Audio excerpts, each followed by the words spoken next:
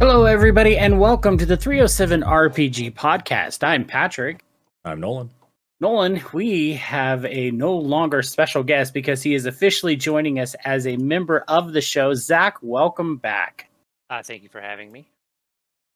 Happy to be here. Thank you for having me. No, this is like for now on. Except, forever. We're super excited to have you join the show. For those of you who don't know, Zach is a member of our RPG group.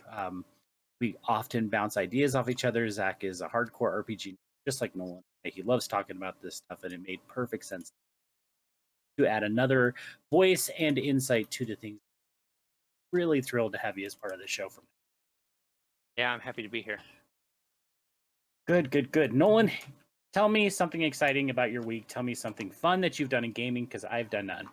Nothing too crazy. Little WoW stuff, and still playing Outriders, and then fell a little too far in the Elder Scrolls Online rabbit hole. So enjoying that.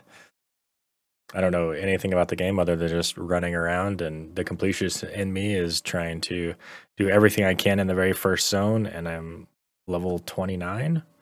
And I think the cap is 50 before you start working on advanced stuff. And I haven't left the first zone yet. So it's a weird game, and I'm curious to see what all I'm doing wrong. But that's been about it. Outriders has been good and worked yesterday, so not as much as usual. But we did get some D&D in last week, and it's nice to be level 5 and not as close to getting one shot all the time. So that's about it.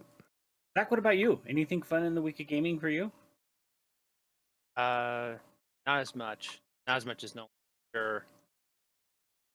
I've played through God. I never got to play God of War. I know Nolan's talked about it. I've heard you talk about it. My kids have talked about it.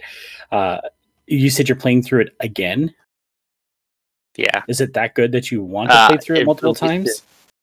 Yeah, I mean, it released in 2018, and I think I've played it once a year ever since. Oh my. Well, that's awesome. I think it just ticks boxes that I want to play, so I've played that a bunch. Gotcha. I need to play it. I also don't. It's a good. I don't like online games or multiplayer, so I struggle with games that end. So that's why I like MMOs. It's always like when you finish Dragon Age, you're just like, oh yeah, well. Yeah. So I don't get to play a game that just keeps going, so I have to replay them instead. Fair enough. Well, like I said, I've done no gaming of any kind this week. My real world demands have been absolutely brutal this week. I did get a couple of new foils for the Ad Nauseam deck, although it's no longer modern legal because Simian Spirit Guide is banned. But whatever, I'll probably never play it in a sanctioned tournament, so I'll keep playing it anyway. So that was kind of exciting. Picked up a Angel's Grace and a Grafdigger's Cage foil.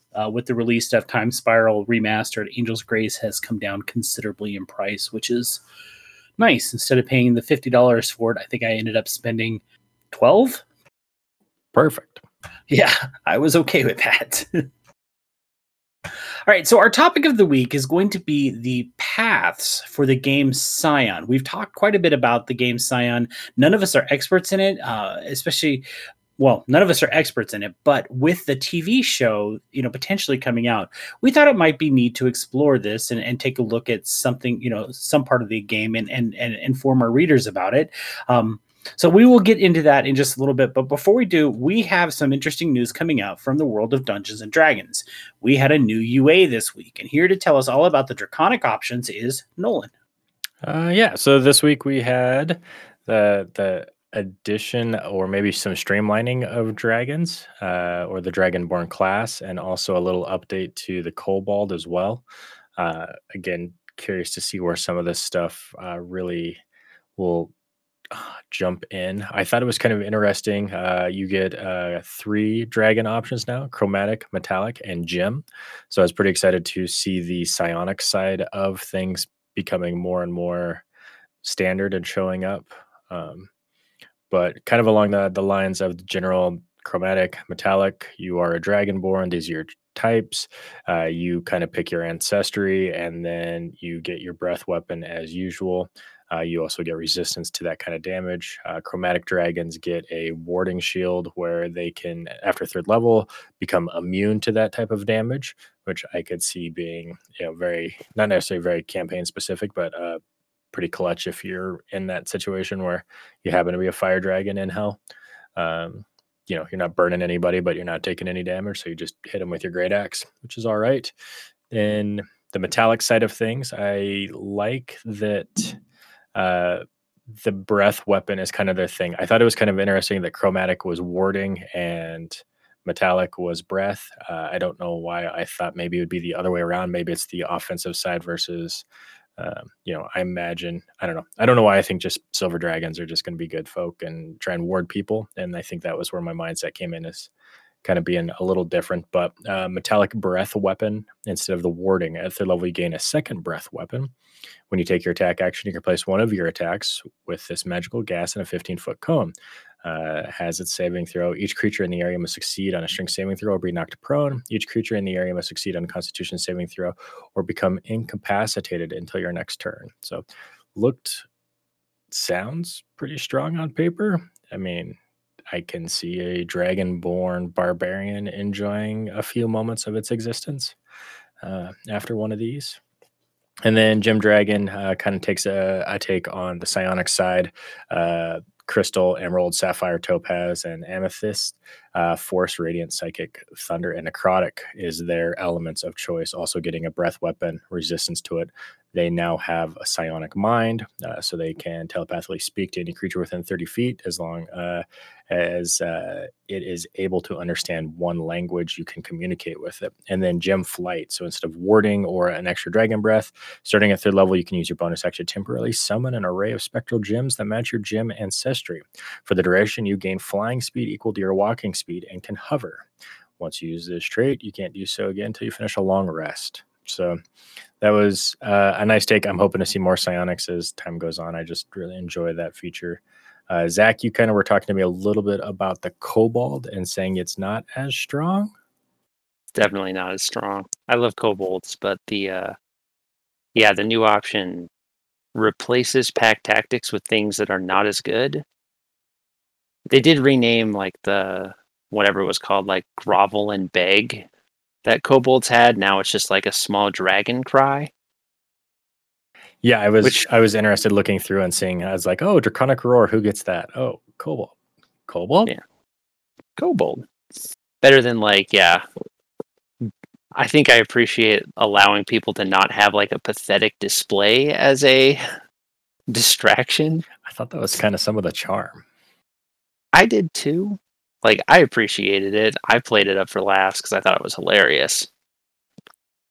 But I understand if some people did not want their barbarian to suddenly drop out of their rage and like urinate on themselves and beg for mercy. Yeah, but if you pop out of it and scream sneak attack really loud, I think you do extra damage. So there's that. I agree. The rogue would do that, but no, I think it's funnier from the barbarian. Look, I could do it too. Sneak attack. So on here, we did lose pack tactics. They did pick up Draconic Legacy.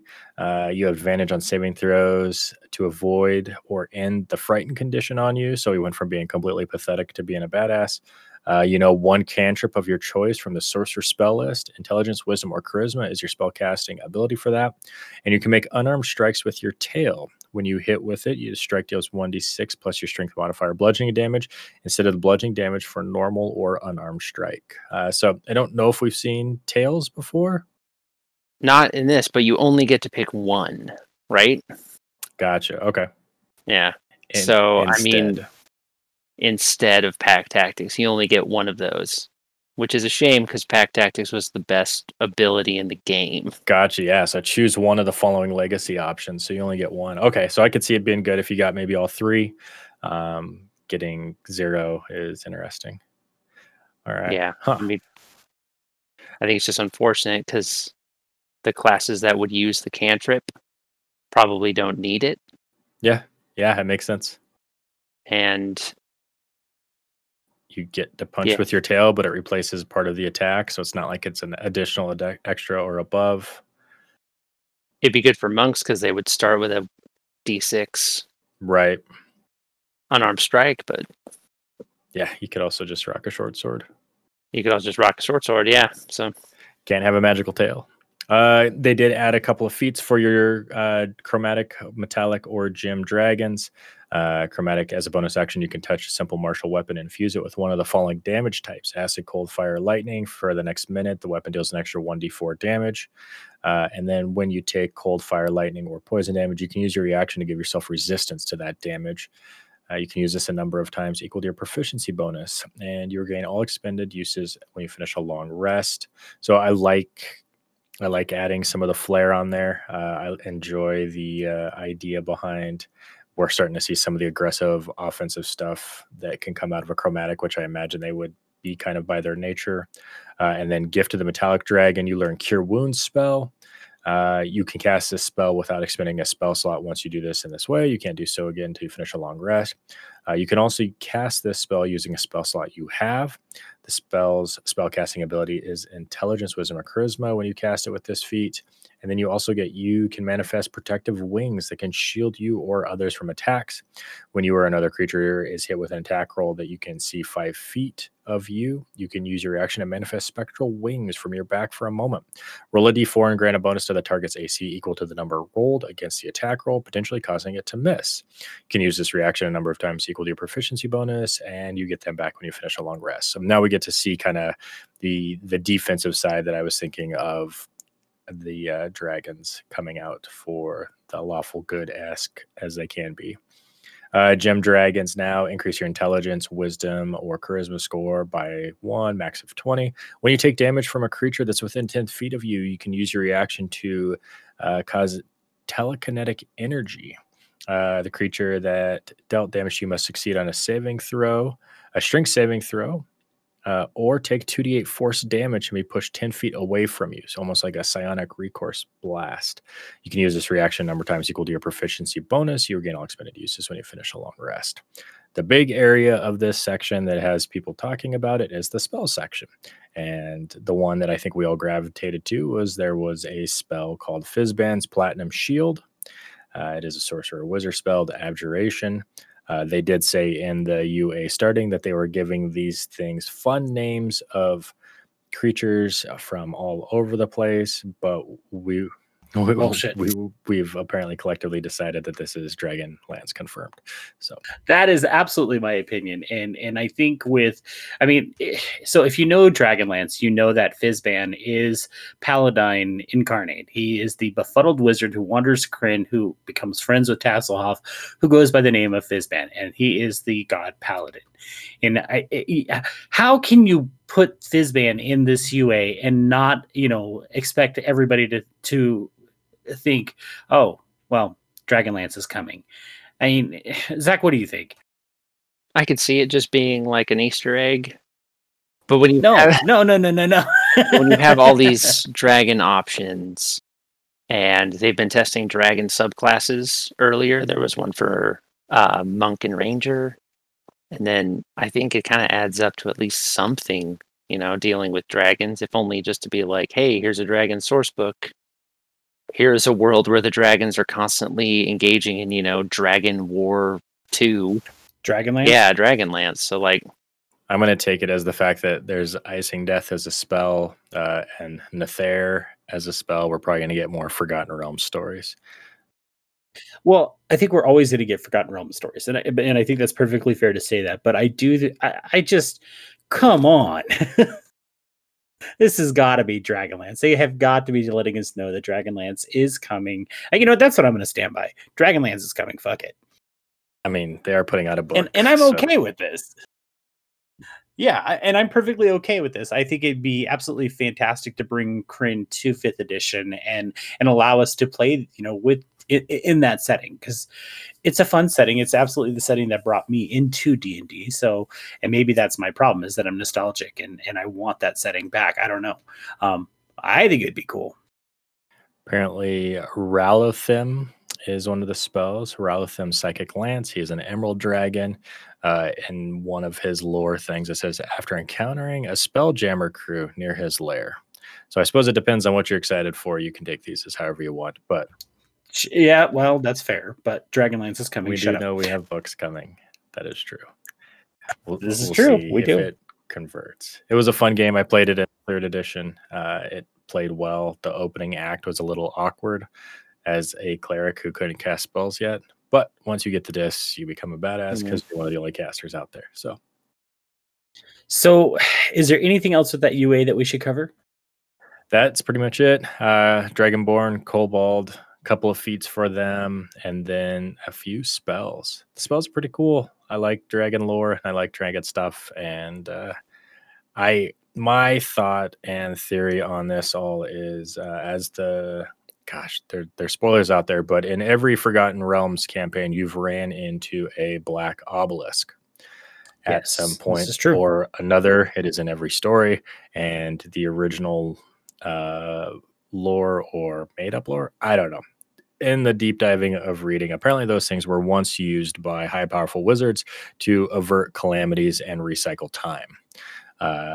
My hope is we will see some weird time travel, because I would like to be back during the elves versus dragons major battles that happened generations ago. But that's a very far-fetched thing. But the black obelisks are everywhere. If you've played them, you've probably seen them and didn't realize that they are a big deal, because apparently they are a big deal. So. Yeah. Yep. And I think you're absolutely correct. I think they've been in every campaign, Forgotten Realms campaign source book. So, but speaking of campaigns, by the way, the link to the UA is in the show notes if you guys want to check that out. Wizards of the Coast announced this week that Ravenloft Mist Hunters will be the new storyline for Adventure League. While this storyline will be just a couple of months after the release of Von Richten's Guide to Ravenloft, I have to wonder, is this the first time we've seen an Adventure League story time not coincide with the campaign's source book? I'm not sure. Nolan, am I wrong here? No, I think you're right. And I think everything about it has to do with COVID. And you could be. Zach, what are your thoughts? Yeah, I can't remember. I know that there was one for Saltmarsh, right? Right. But those were a bunch of campaigns. Right. I think we had played like the Adventure League stuff before the books had came out in most situations, just to get started. It talks about the bookend campaigns are called epics, designed to be the big table. Yeah, they're multi-table things that you're supposed to do in the store, where I think we played one that was kind of designed from a Gen Con or something like that. Yeah, wasn't it like the Temple of the Black Dragon that you ran, Nolan? Something like that, yeah. I think randomly throughout that there'd be like little pockets of magic, and people would get teleported and you'd be like, all right, table 5, rotate to the left, you're with a new party, and that kind of stuff would happen. So This here is designed to be Adventure League. The first and last part of the story are designed to be multiple tables involved. And so my thought is they're going by July, as hopefully we'll start to see some in-store stuff being there with that and Magic. So right. And speaking of Magic, Wizards did announce this week that they are continuing with the disallowing of in-store Magic play. So they know, or they're continuing to keep, in-store play on lockdown. And if you guys aren't aware, when it comes to in-store play, like as a judge, I'm a Magic judge, and I know that if it's found out that I'm running in-store events, that could have consequences. Wizards is actively trying to avoid this because they don't want to perpetuate the spread of the pandemic, and they don't want to have something out there that's tempting people to come in and play. So there are repercussions for people who are attempting to run these things. So just keep that in mind. I do want to go back to the adventure here. Like Nolan said, the Storia campaign is composed of 14 adventures in total, and this is pulled straight from their website. Like he said, 2 adventures called epics. These will feature multi-group play and interaction and serve as the bookend adventures for the storyline campaign, the first and final adventures. The other 12 adventures are playable within 2 to 4 hours each by a single group. All the adventures are connected to one another in a continuing storyline and feature a set level of play. When you play an adventure, you simply ensure your character is the level required to play. No need to track experience milestones or other leveling system. The new storyline is scheduled to be released on July 9th. We've played Adventure League stuff, as Nolan said earlier. We've done it so where, like, our Monday night group, we've grabbed an Adventure League campaign just to, like, we wanted to try out Baldur's Gate without buying the game. Or buying the book. So we played through some of that stuff. We wanted to do some of the Tal'Darai stuff. So we played through a couple of those. I personally think the Adventure League stuff is really well done. What do you think, Zach?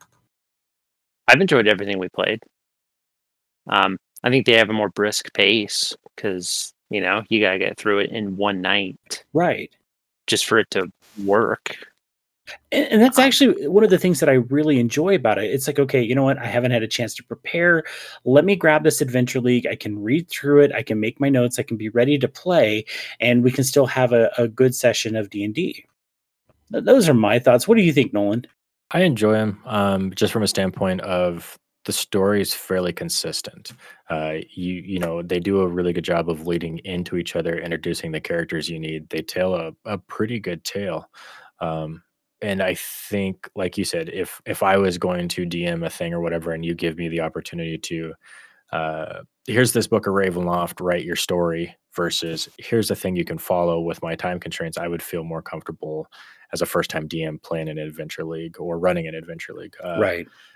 Same thing with like the Waterdeep stuff. Like I know that book is like, hey, here's all these options, and here's how the story can work together, and here's your downtime. And I think these here, like you said, do work to fill some downtime, but at the same time, it takes a lot of the guesswork out of the DM. It's just like, here's the campaign, let's run it. I'll be the rules lawyer. I don't have to be creative. I can do this kind of stuff. If you're throwing something together for friends, or you're just throwing something together to play on a weekend, I mean, there's just a lot of opportunities there to streamline and simplify and not be stressed out, because I know sometimes that can be super stressful, especially if you had an awkward real life week and trying to get up for the game or something like that is tough. So yeah, I'm along the lines too of, again, I think you take all of this stuff and it's fun to play these things as they come out, but at the same time, I want to have all the books. I want to have Curse of Strahd, and I want to have all the AL stuff.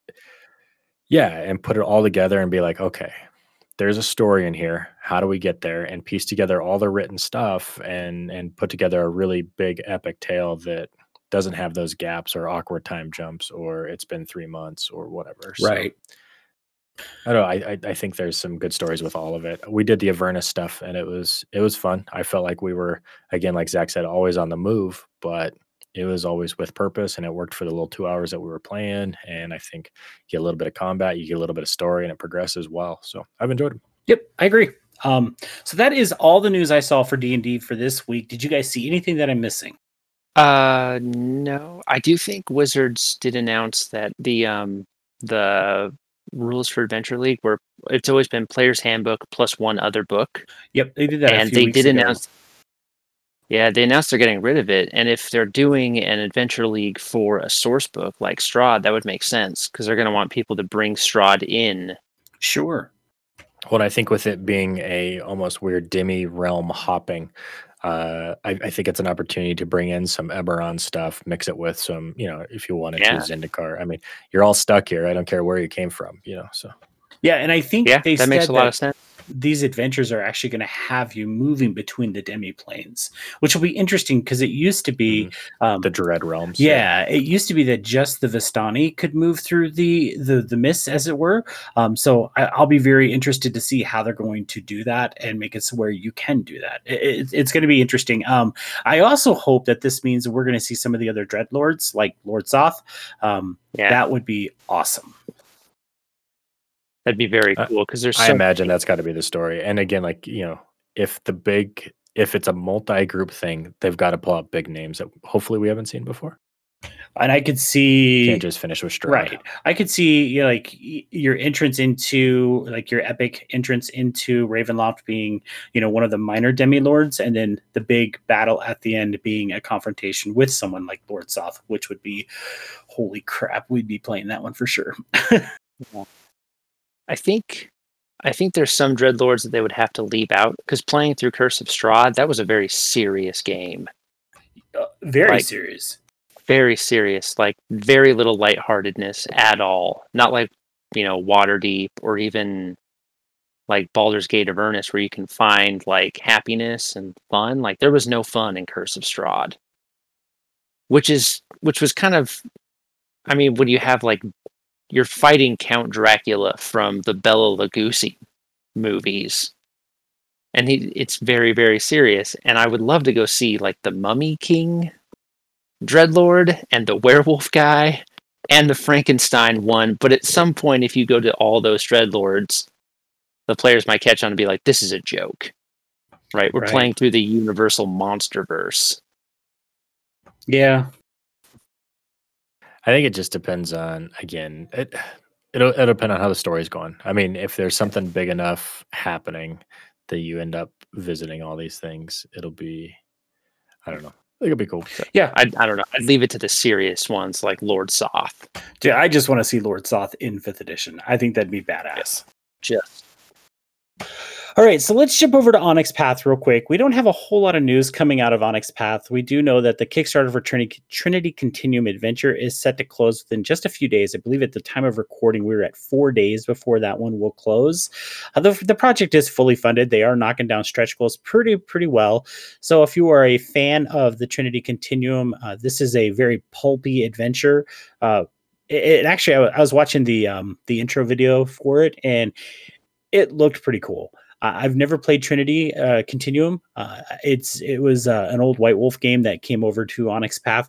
I know that it looks like a lot of fun. There's been some interesting stuff that I've seen for it, but it hasn't been one that's tempted me to buy in. So anyway, that is still there. If you are a fan of the Trinity Continuum and you want to back that project. No other real news from Onyx Path, like I said, for this week. I know we're getting very close to the shipping of Cults of the Blood Gods.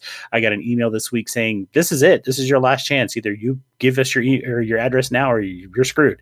So I made sure to get my email or my address updated. Let's jump down to Monty Cook Games. Nolan, anything on Tolus? Nothing yet. Damn it. No, it's in the final stage, so I don't know.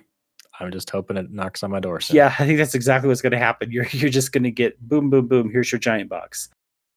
1,000 pages. So- I don't think it's going to knock. It's just going to break the door down.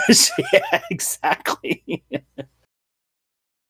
I'm telling you, the UPS driver is going to file a worker comp claim after delivering that box. Bring your dolly. It'll be fun. Exactly. Free League Publishing. No updates from the One Ring Kickstarter. However, Free League did just announce a new Kickstarter, the Runes of Symbaroum, for 5e. I watched this video and oh my damn, this looks awesome. And I have to say, and this is solely on backing one Kickstarter that I've done with Free League and the one book that I own. They do a great job. I encourage you both to go take a look at this video if you haven't already. It is wow. It really is good. And what I want our listeners to understand that this is not a cheap Kickstarter. Completely lost my train of thought. Yeah, wow, I completely lost my train of thought. It is not a cheap Kickstarter. If you are a fan of books like I am, this one's going to cost you well over $100 to get the physical things. And the reason is because you're getting multiple books. You're getting a player's handbook and a game master's guide, because although this is using 5th edition rules, it is completely a new setting. So you're going to have different rules for the players and the game master. To get the physical copy of the books, like I said, it's going to be well over $100. And that does include all the physical copies of the stretch goals. Does not include shipping, though, and I actually just paid the shipping for the One Ring this week, which was right around $20, which I didn't think was terrible, especially since I did back it at that $100 level. So I know I'm going to be getting the book as well as a bunch of stretch goals. But yeah, did either of you get a chance to look at this video? I did not. I did see it pop up this week and looked at it. It looks interesting. I didn't. It looked like it was something that has been done before, and they're bringing it forward to 5th edition.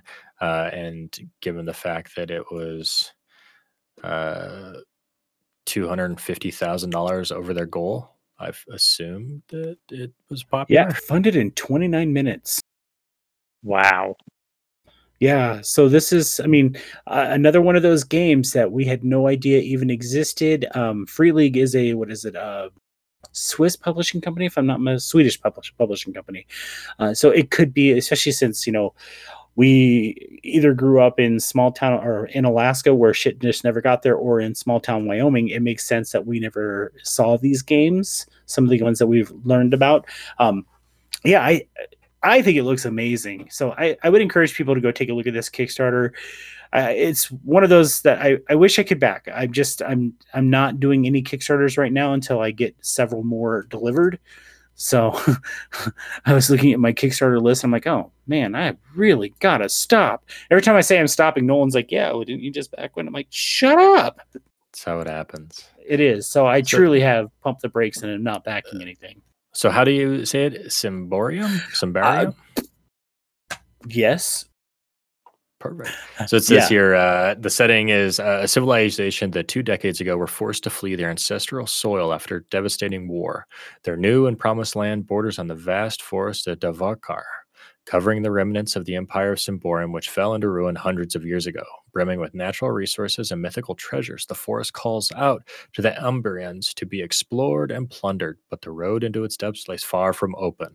Not only are the shadows beneath the foliage fraught with danger, monsters, and infectious corruption, there are also the elves of the Iron Pack who have vowed to die to keep anyone from disturbing the ruins of old, warning that the ancient evil of Symborium stirs in its sleep. Now you can join the adventure. Seek out the barbarian clans to trade or to plunder their treasures. Establish a base of power among princes, guilds, and rebellious refugees in the capital city of Yendaros. Survive encounters with trolls, dark-minded beasts, and undead warlords. But always remember the warning spoken by the wardens of the forest. Tread carefully and do not disturb the ruins of old, for the horrors of Darkov are about to awaken. One of the things I did see on there was the origins, or let's see, not that. Undead, troll, ogre, human, goblin, elf, dwarf, changeling, abducted human were the classes. So when I saw the undead, troll, and ogre, I got really curious. Yeah, abducted human. Yeah, I'd like to know. It looks like it's a background of a runaway, unlocked, and stretch goal. There are some new classes: captain, hunter, mystic, scoundrel, warrior. And I don't know how that stuff plays out. I mean, they've got some kind of, the warrior is berserker, duelist, knight, runesmith, tattooed fighter, weapon master, plus unlocked a Templar and a Wrathguard. So I don't know if that is their class system. Like this is the fighter, and now this is the way it goes down. So it looks like a very, there is not anything about this that looked very familiar other than a few names that were the same. So I'm curious. I wouldn't mind playing a Captain Outlaw. I don't even know what that is, but, But I'm down. You're excited for it. The art is very cool. It is a beautiful looking game. Again, these people know how to do some artwork and they knew how to do some covers. Holy smokes. Yeah, and I did pick up that copy of the book, Vesson, because I was really curious what their physical copies look like, and that book is just stunning. I mean, absolutely stunning. The artwork is, I love the style that they use. I love the feel of the paper, the quality of the cover. And these things to me go a long way. When you pick up books and you feel like, you spent $50 for a book and you feel like it's been put together cheaply, you kind of feel like you're not getting your money's worth and you feel let down. So from what I have seen from Free League, they believe in quality and they put out quality products. And I truly think this is one that once it comes, to the general public, I wouldn't be surprised if I end up picking it up. Yeah, I want to know a little bit more about it. Again, it's another one of those worlds that I think would be fun to sit down, play, and explore. It's nice to have the same system and to be able to jump out. It looks like $119 about. You get the Player's Guide, Standard Edition in hardback, full color printed format, and in PDF, the Game Master's Guide, the Bestiary, and that is in physical. So that's where you got to be. Everything else below that is PDF. Right. It's all PDF. And keep in mind, like I said, this does not include your shipping. So that will come. So that's why I'm saying it's going to be well over $100. You're probably going to be pushing $140, $150 by the time it's all said and done. So just keep that in mind. Yeah, that's rough. Still, I mean, if you were to buy just the 5th edition Player's Handbook, Dungeon Master's Guide, and Monster Manual, that's about what you're looking at. Yep, you're going to be pushing that 150. Right there. Yeah, and at least this one, I mean, what I love, and Zach, thank you so much for pointing that out, because what I love about these Kickstarters, and this is why I have an issue, or not issue, this is why I struggle with not backing them, is because when you do get in on the beginning, you get a bunch of extra stuff. Like you said, it's $150 if you pick up those 3 books.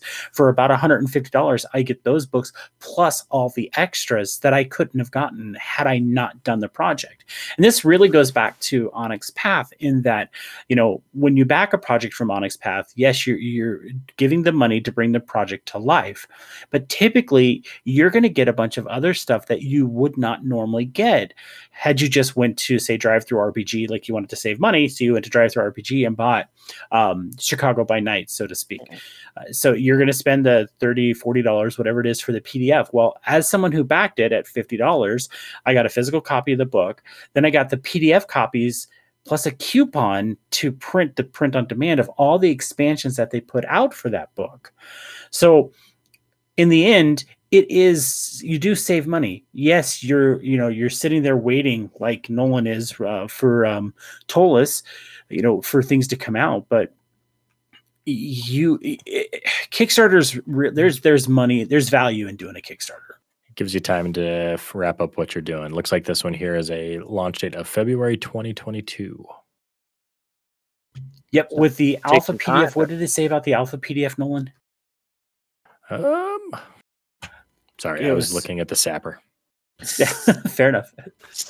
And this can already be an expensive hobby. Yes. Just if you just wanted to play a game, if you just wanted to play Pathfinder 2nd Edition, that can still be very expensive. Yes, absolutely. And so, not to sound crude, but if you can get your money's worth, that might be a better choice, especially if you really want to participate in not just playing a game, but in the hobby. Yeah, and that's a good point too, Zach. Like another Kickstarter that I've done was the Mage one for the Technocracy Reloaded. And I just thought it was kind of cool because I backed it at, I think it was $100. And like my name is going to be in that book, which is, I don't know, probably silly, but I just thought it was kind of neat that I'm going to have a book on the shelf that I literally can show. Yes, I participated, like you said, in this book. Here's my name right here.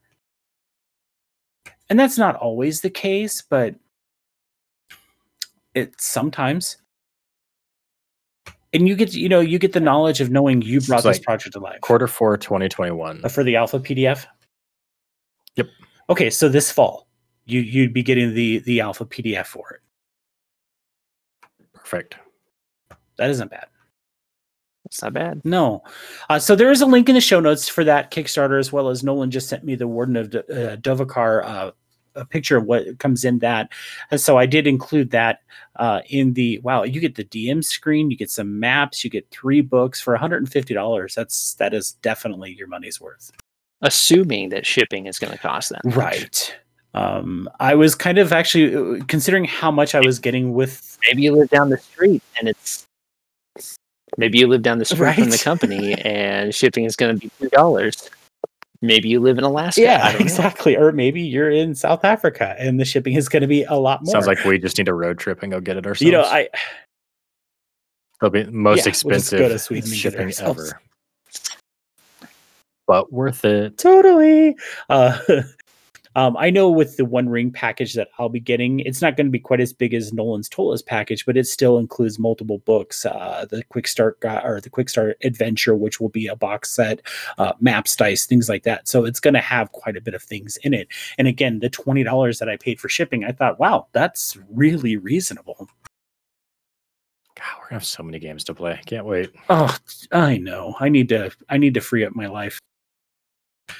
Okay, let's jump over to Modiphius, because Modiphius has recently announced Star Trek Adventures GM Toolkit for Klingon Empire.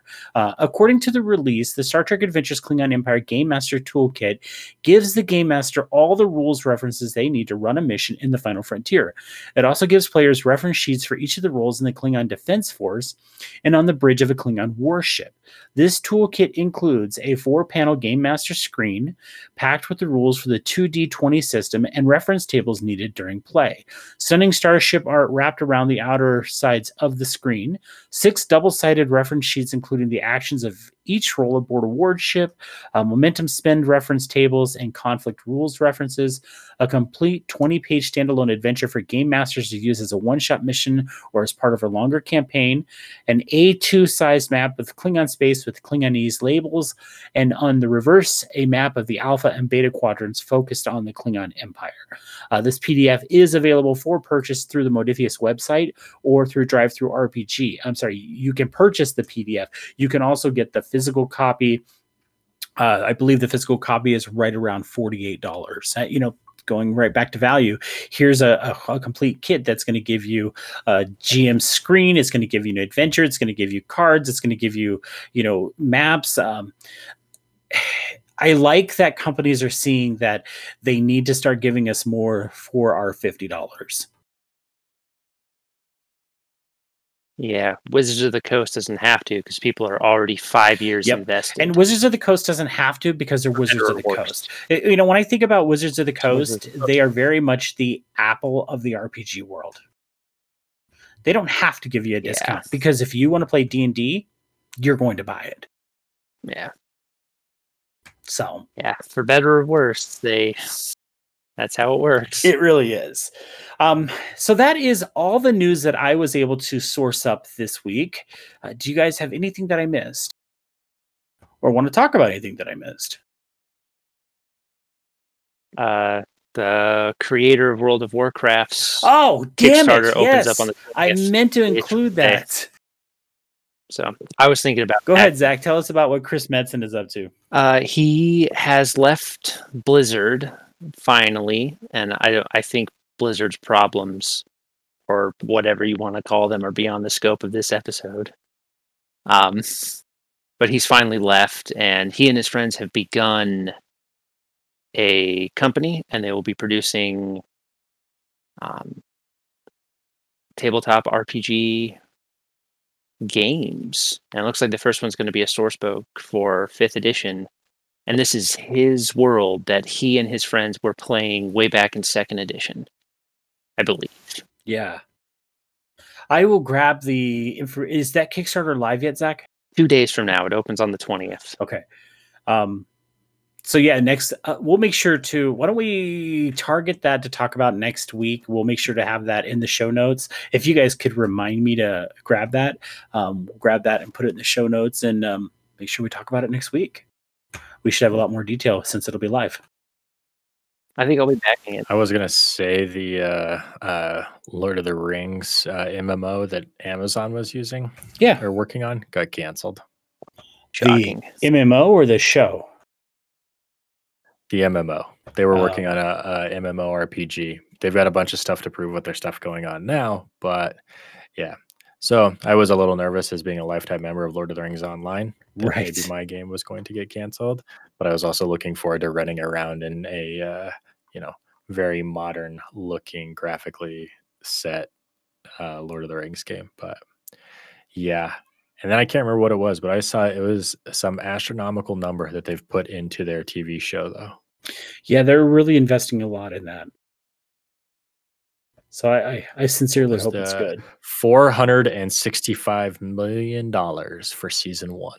Jeez. That's a lot. For season 1. Have either of you been able to catch the Falcon and Winter Soldier at all? I actually have. I'm current. I have not. I've heard it's fantastic. Yep, I've heard that. I heard WandaVision was fantastic. I need to get caught up. I think Falcon and Winter Soldier. I got sucked into, for whatever reason, watching season 7 and 8 of Game of Thrones again. Sometimes you got to hurt yourself. Yeah, I guess so. I think. All right, so let's jump into our topic, which is the paths for the game Scion. Now, I want to be clear that these are just the paths. We're just going to be talking about these quickly. Paths are kind of what shape your character. And now these are straight from the Scion Origins book, which is one of the 2 main source books for the game Scion. Of course, Scion is released from Onyx Path, and it uses a story path system, which is Onyx Path's signature system. I love that we have signature systems for each of these different gaming companies. So I'll go first since I have it right here in front of me. So I want to just read this real quick. So there are different paths. We're going to start with the origin paths. Origin paths constitute how your character grew up and where she came from. These paths inform who the character is now based on prior experiences. She can change and grow based on those experiences or hold on to her history as a form of identity. Increased ranks in an origin path represents the character's owning her experience and becoming more invested in her own past. The following are example origin paths with suggested skills, some more or less, or some more, some less. Remember that your character may only choose 3 per path. Feel free to delve deeper into these backstories and the groups, so on and so forth. So the first one is adventurer. You grew up constantly seeking the next thrill, always chasing an adrenaline rush, and never considering the consequences. As a kid, she broke more bones than she knew she had, but it never stopped her from making the next leap into adulthood. She keeps connected to the various thrill-seeking communities that fed her addictions growing up. She still seeks out fellow adventures, but now her tastes are more refined. And then it goes into connections and skills. One of the things that I thought, especially when it comes to these paths, I like that I can read these paths and I can immediately in my own life identify people who represent these paths. And I thought that was really, really cool. Locally, we have a company here called Go Fast, Don't Die. They're all adventurers. Absolutely all adventurers. So I think that is neat. And I like that that's how the paths are developed. Who wants to talk about the Chosen? So Chosen says something miraculously important to your birth, as simple as a twist of fate, or complex as the direct interference of a god or gods, as subtle as unusual weather, or as blatant as the laws of physics upending themselves. Perhaps your mortal parents knowingly offered you up to the gods. A divine presence is accompanying you throughout your life, instilling hidden wisdom and training you for their own purposes. Your own desires were at best secondary. Perhaps you've learned to live with that, or perhaps you resent the celestial being that has controlled your life from the moment you were born. That you've been wrapped up in fate long before you understood what that truly meant. What's done is done. What's to come will be the real test and the first real breath of freedom you've ever tasted. Connections, divine handlers, followers of your adopted parent, new friends that don't quite understand, past skills, culture, integrity, occult, and subterfuge. And I guess we should have mentioned that each of these paths come with a connection and skills. So, and then we lost Zach. He bounced. He's like, you know what? I'm done. I don't want to do this. You guys, you're lame. I'm out of here. And then he's back. Okay, so we're not as lame as we thought. Did you guys drop? I dropped. You Just you. me. Just you. Sorry. You're good. It's Welcome okay. back. So Chosen was the one path that I couldn't think of anybody. It's like, I don't know anybody who's chosen, but if you think about very charismatic leaders, they could easily fall into this category. Which is kind of scary. Since it's based upon basically all folklore is real in this world, it's our world, but everything ever happened or always happened or whatever. I feel like, this here can very much be kind of the divine born, Hercules. Right. I mean, Wonder I'm sure Woman. it's a little more than that. Where I guess they are actually the children of gods, but I mean, I don't know. I think when you pluck up the warrior and send them out type situation, I think this one would be really cool just from dealing with the followers of your adopted parents. I could see that just being a thing that you totally reject or hate, and they just fawn over you because you are chosen and just, right. I think it would be interesting. So. Yep. Zach, you want to read about the created? So the created awareness came over you like a thunderbolt, blinding and deafening. One moment you were not, and the next you were, painfully, shockingly, sucking down your first human breath. Something divine came to you as you were, a stone, a tree, a wolf, a leaf on the wind, and unmade you. If you've seen Serenity, that's a harsh one. That they also made you in the process is sometimes called comfort. Created by your divine parent to be purpose-built champion, you were born fully grown, already possessed of skills you never learned, and coursing with divine power. For much was needed to create half-mortal life from something other than human. Yet for all that you were designed, made as a singular conscious act of will, you have a will of your own. And even this being standing before you created you from nothing. You are in no way beholden to them. Whether you bow to what your parent has ordained, or whether you take this life you never asked for and made it your own, that is the first question many of the created answer for themselves. So tell us about the connections and path skills real quick, Zach.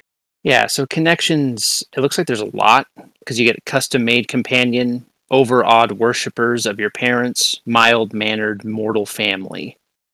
And the path skills are athletics, empathy, and survival.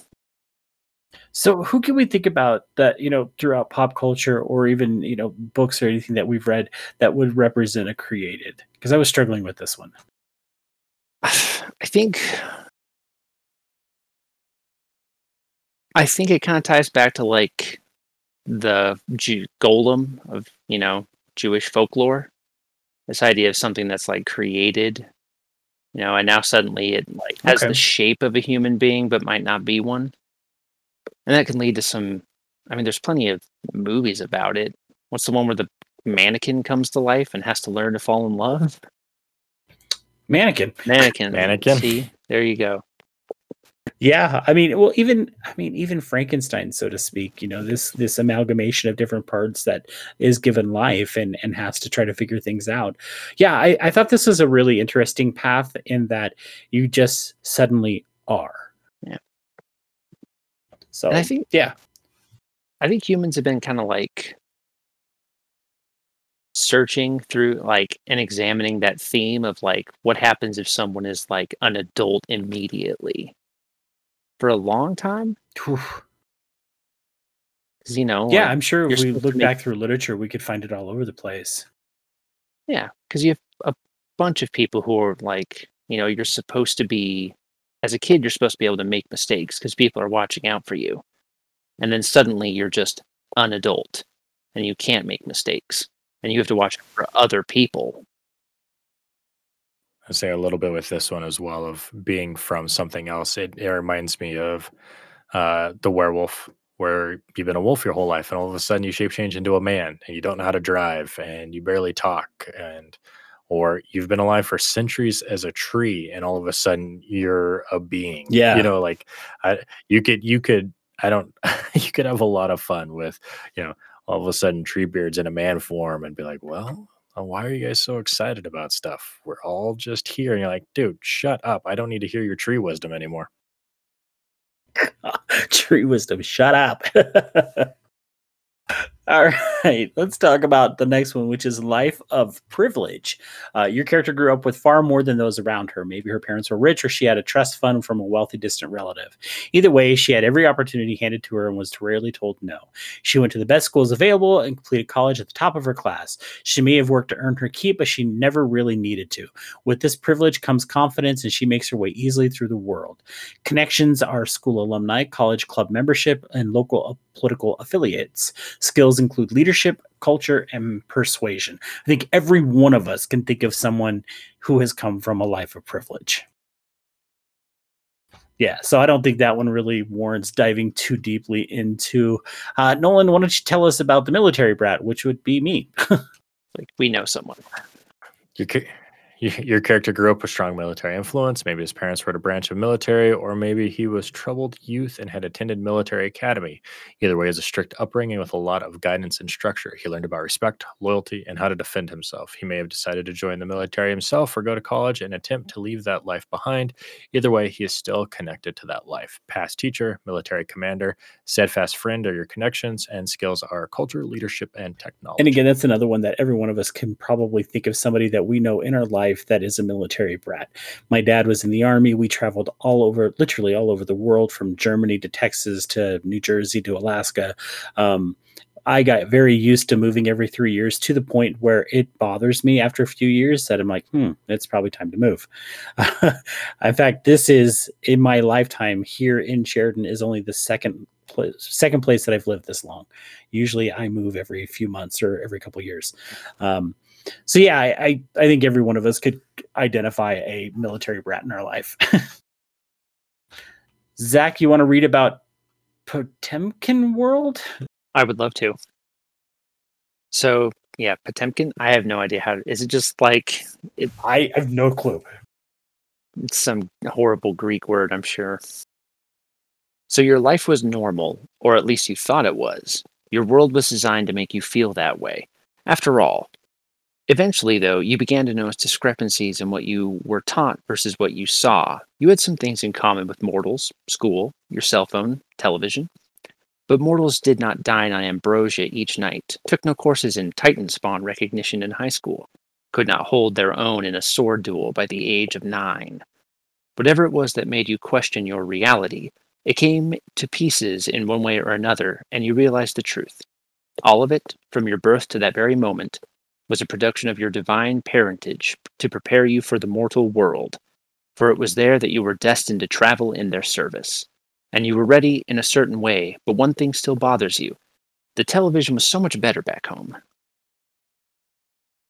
Connections are divine friends and study buddies, overly demanding mentors, and fellow emigres to the world. And path skills are a culture, integrity, and survival.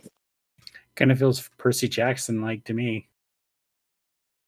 Honestly, I think it's an allegory for incredibly religious people who leave their parents' homes at 18.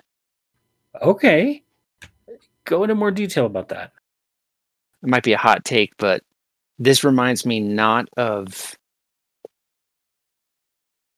It reminds me more of those individuals that were homeschooled up until freshman year of high school and were just unable to cope or manage until like a year or two into high school.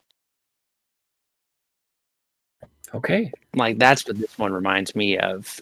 And like I'm not criticizing that at all. I think people have to do what they need to do.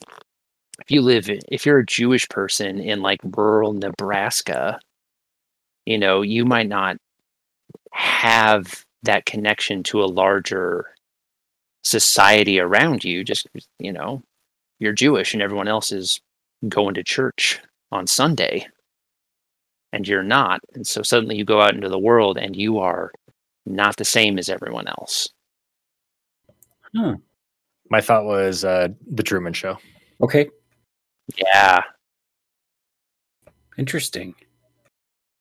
And in politics and economics, Potemkin village is any construction, literal or figurative, whose sole purpose is to provide an external facade to a country which is faring poorly, making people believe that the country is faring better. The term comes from stories of fake portable villages built solely to impress the Empress Catherine II by her former lover Gregory Potemkin during her journey. So, Russian. That's where the term comes from. I'm trying to think of what else. I think it is one of those things of if you were on the other side of Harry Potter, right?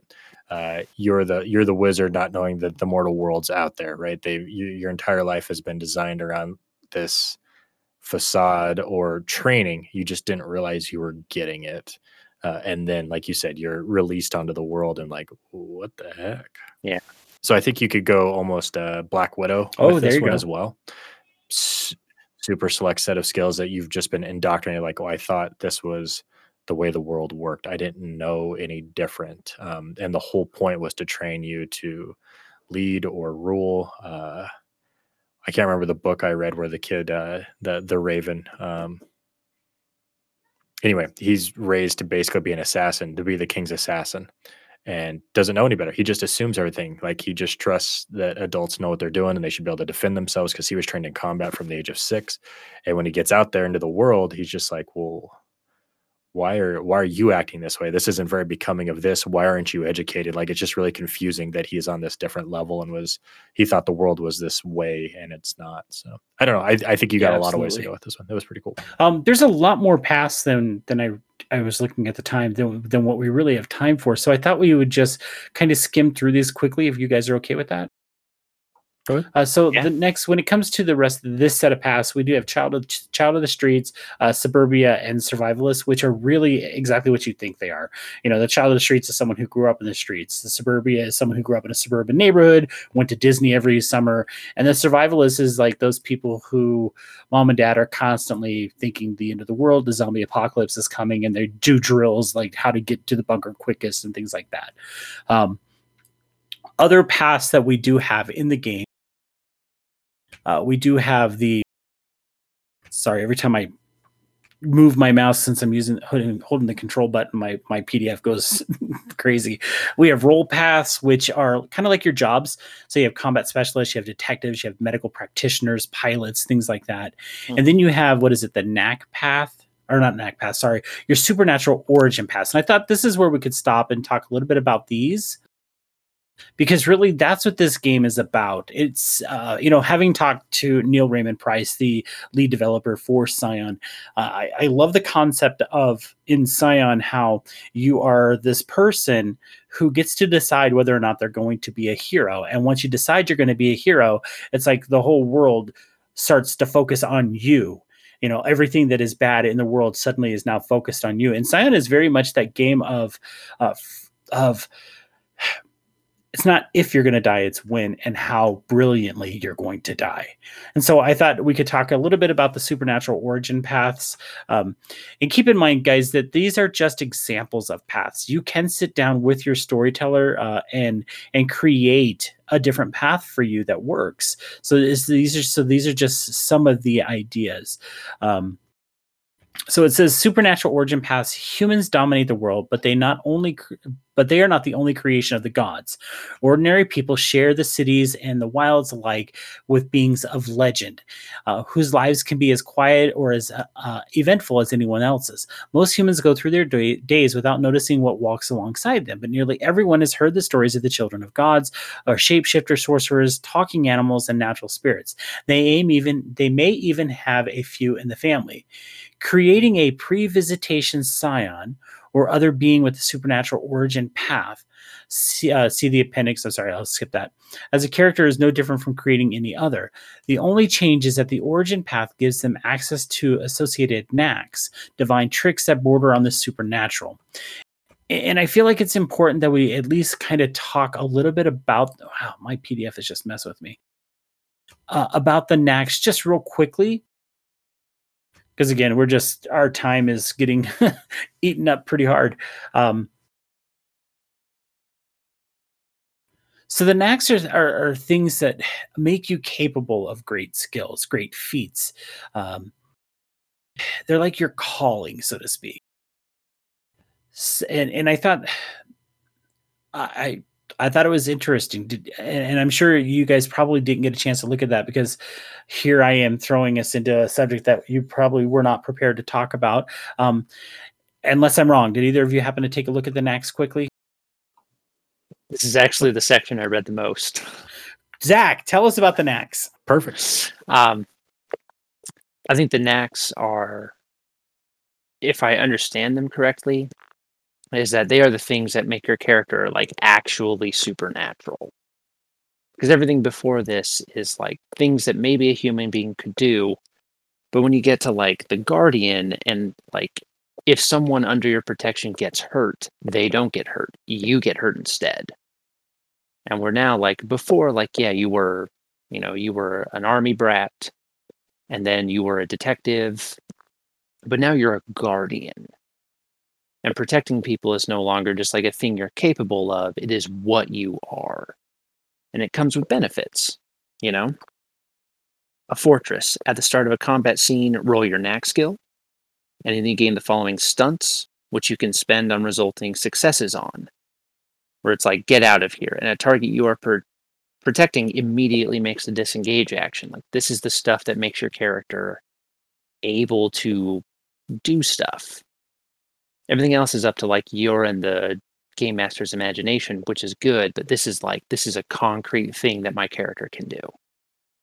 That's really cool. Yeah, I didn't get a chance to look at knacks, and as I was reading through the past and stuff, I realized I probably should have. I really enjoy. That's funny. I was telling Zach that me and my son have been watching My Hero, and this very much seems like so in My Hero, 80% of the world has a superpower, 20% don't. And in this one here, it's probably the other way around. 20% of the people have a superpower. We know the gods are real. The Catholic Church does its thing every day, and then a couple weeks out of the year, they step out of the way because a god shows up and their priests come in and take over. This is just what happens on a daily basis. So I imagine this here as the superpower section. This is your quirk. This is your thing. This is what sets you above. And that's what it really did. It really turned into almost a superhero type story for me of, okay, what's your quirk? What are you good at? Well, I'm a creator. I can reverse engineer. When you take apart an object, you instantly gain an understanding of how to rebuild it or create new versions. In the game, there is, or in My Hero, there are people who create amplifiers for heroes. Their creation style people. It's like, oh, you're really good at punching people. Well, check this out. Let's take a look at this punching glove. I'll rework it. I'll build it. I'll make it better. And now you can punch 2% harder or whatever. So I like that it's kind of all over the place. Not all of them are necessarily just combat related. There are quirks across the board. Healers, hunters, judges, just having a built-in lie detector. I thought was fantastic. Yeah. I like healers, like their very first one is like anything you can always safely tend to wound. Where like someone took a gunshot and instead of like having bandages, you're shoving leaves into the hole and wrapping them up with like reeds, but it would still work because you're literally supernaturally capable of healing people. Yeah, it looked like superpowers, and I thought it was like, this is, like you said, this is where it kind of got interesting to me. I actually like that they kind of lean into it. I think my biggest criticism of like Vampire the Masquerade is that you have all of these skills, and you should, if you're trying to make like an optimized character, you should never put any points into them ever, and you should just put points into the disciplines. Yes. Because like maybe drive is going to come up, but if I can mind control people and it always works on humans, then I don't need to drive because I can just call a get a taxi, call a cab, and like it'll always work. And so I think that's the shame. Like a vampires, like I think the game would be better if you took them all out and just be like, yeah, dude, you've got to find a way to use your wits and your firearm skill to get your way out of this, because you can't just use shadow magic anymore. But this, it's like, lean into it, man. Everyone gets a superpower. I liked it from a standpoint too of you are building a legend here, and so you actually get to use this stuff. Whereas, like you're saying with Vampire, I always felt like I got all this cool stuff. I can't actually do anything with it because people are watching, right? Or there's cameras on, or there's hiding. And now it's here. It's like it very much is watch this. You could be that person that your whole goal in this thing is to become a god. Like, watch this rival. I am, like you said, lean into it. I am the descendant of, whoever, and these are my followers, and I was created for this, and watch this. I'm going to make the world a better place. Come at me, Titan Spawn. Let's go. I don't disagree. This is another one of those games that I wish we had more time, because I think this is a game that we probably would enjoy. I think it could be a really fun, like 8-session campaign. We're just going to play the game for 8 sessions and see how the story goes, and everybody roll up a character. I think it could be a lot of fun. I like the idea of you get to decide, okay, I am a hero. And, it's like, I recently went back and for whatever reason watched Hercules, the Disney version. And while it is completely destroys the myth of Hercules, it's still fun to watch. And like that whole scene where he finds out that he is Zeus's son and that he was a god, and that he gets to decide whether or not he becomes a god, because he has to become a hero. And then at the end of it, of course, he has to decide whether or not he's become a god or a human, because of he's fallen in love. And I think this really, that is a great representation of how this works. And I like it. I think it's, who doesn't want to play a god? I find the idea that if all gods are real, all lore is real, all story is real, it really opens up some stuff. I listened to the first part of Red Moon role playing this, and I think their encounter was somebody had stolen one of the hens that signal or one of the roosters that signal the cause of Ragnarok. And it's like, you've got a Hindu or a Hindu deity type base. I mean, none of them were, I think maybe one of them was Greek, but it's like one of those things of like, oh wow, you could literally like the protagonist could be Loki, because Loki is always the bad guy, but he could be doing stuff that doesn't necessarily have anything to deal with Ragnarok, right? He could be stepping out of his domain and messing with, the Buddha relative, or we've gone from Norse and now all of a sudden he's in the Greek side, or, you can really just stir the pot. If everything is real, then go nuts. Some trickster's god is stealing, Thor's hammer and Zeus's lightning bolt and creating a weapon, and you've got to deal with it. Like, you could get some pretty epic, oh shit situations that, you could be a character that doesn't want any of that. And it's just like, well, the humans can't stop this. I have to. I like living here. I just want to be left alone. God damn it. Let's just get this done so I can go home type situations. I went ahead and grabbed, since you mentioned that, Nolan, I went ahead and grabbed that. It is Scion Demigod. So this was done during the Kickstarter for the Scion Demigod that came out, I think, a year ago. And this was the actual play that they did called Cancel the Apocalypse, if I'm not mistaken. Is that correct? Okay, so I grabbed episode 1, and that's going to be in the show notes so you guys can check it out. There's several episodes for this game. And if you've never listened to Red Moon Role-Playing's games, they're a treat. You really should go listen to them. They're very, very well done. Well, guys, we are. Yeah, it was cool. It was nice to see it in action. And again, same thing. I couldn't get superhero quirks out of my head the whole time. So I would play this. I would too. I think the game looks like a lot of fun. We have gone well over our time for this week. Before we wrap up, do either of you have anything else you need to add or want to add? I don't. Bring back 80s Threat is Zach's signature sign off. Well, everybody, thank you so much for joining us this week. Next week, we have no idea what we're going to be talking about, but we'll get it figured out. So we look forward to seeing you then. Thanks, everybody. Bye. Thank you, everyone. Bye-bye.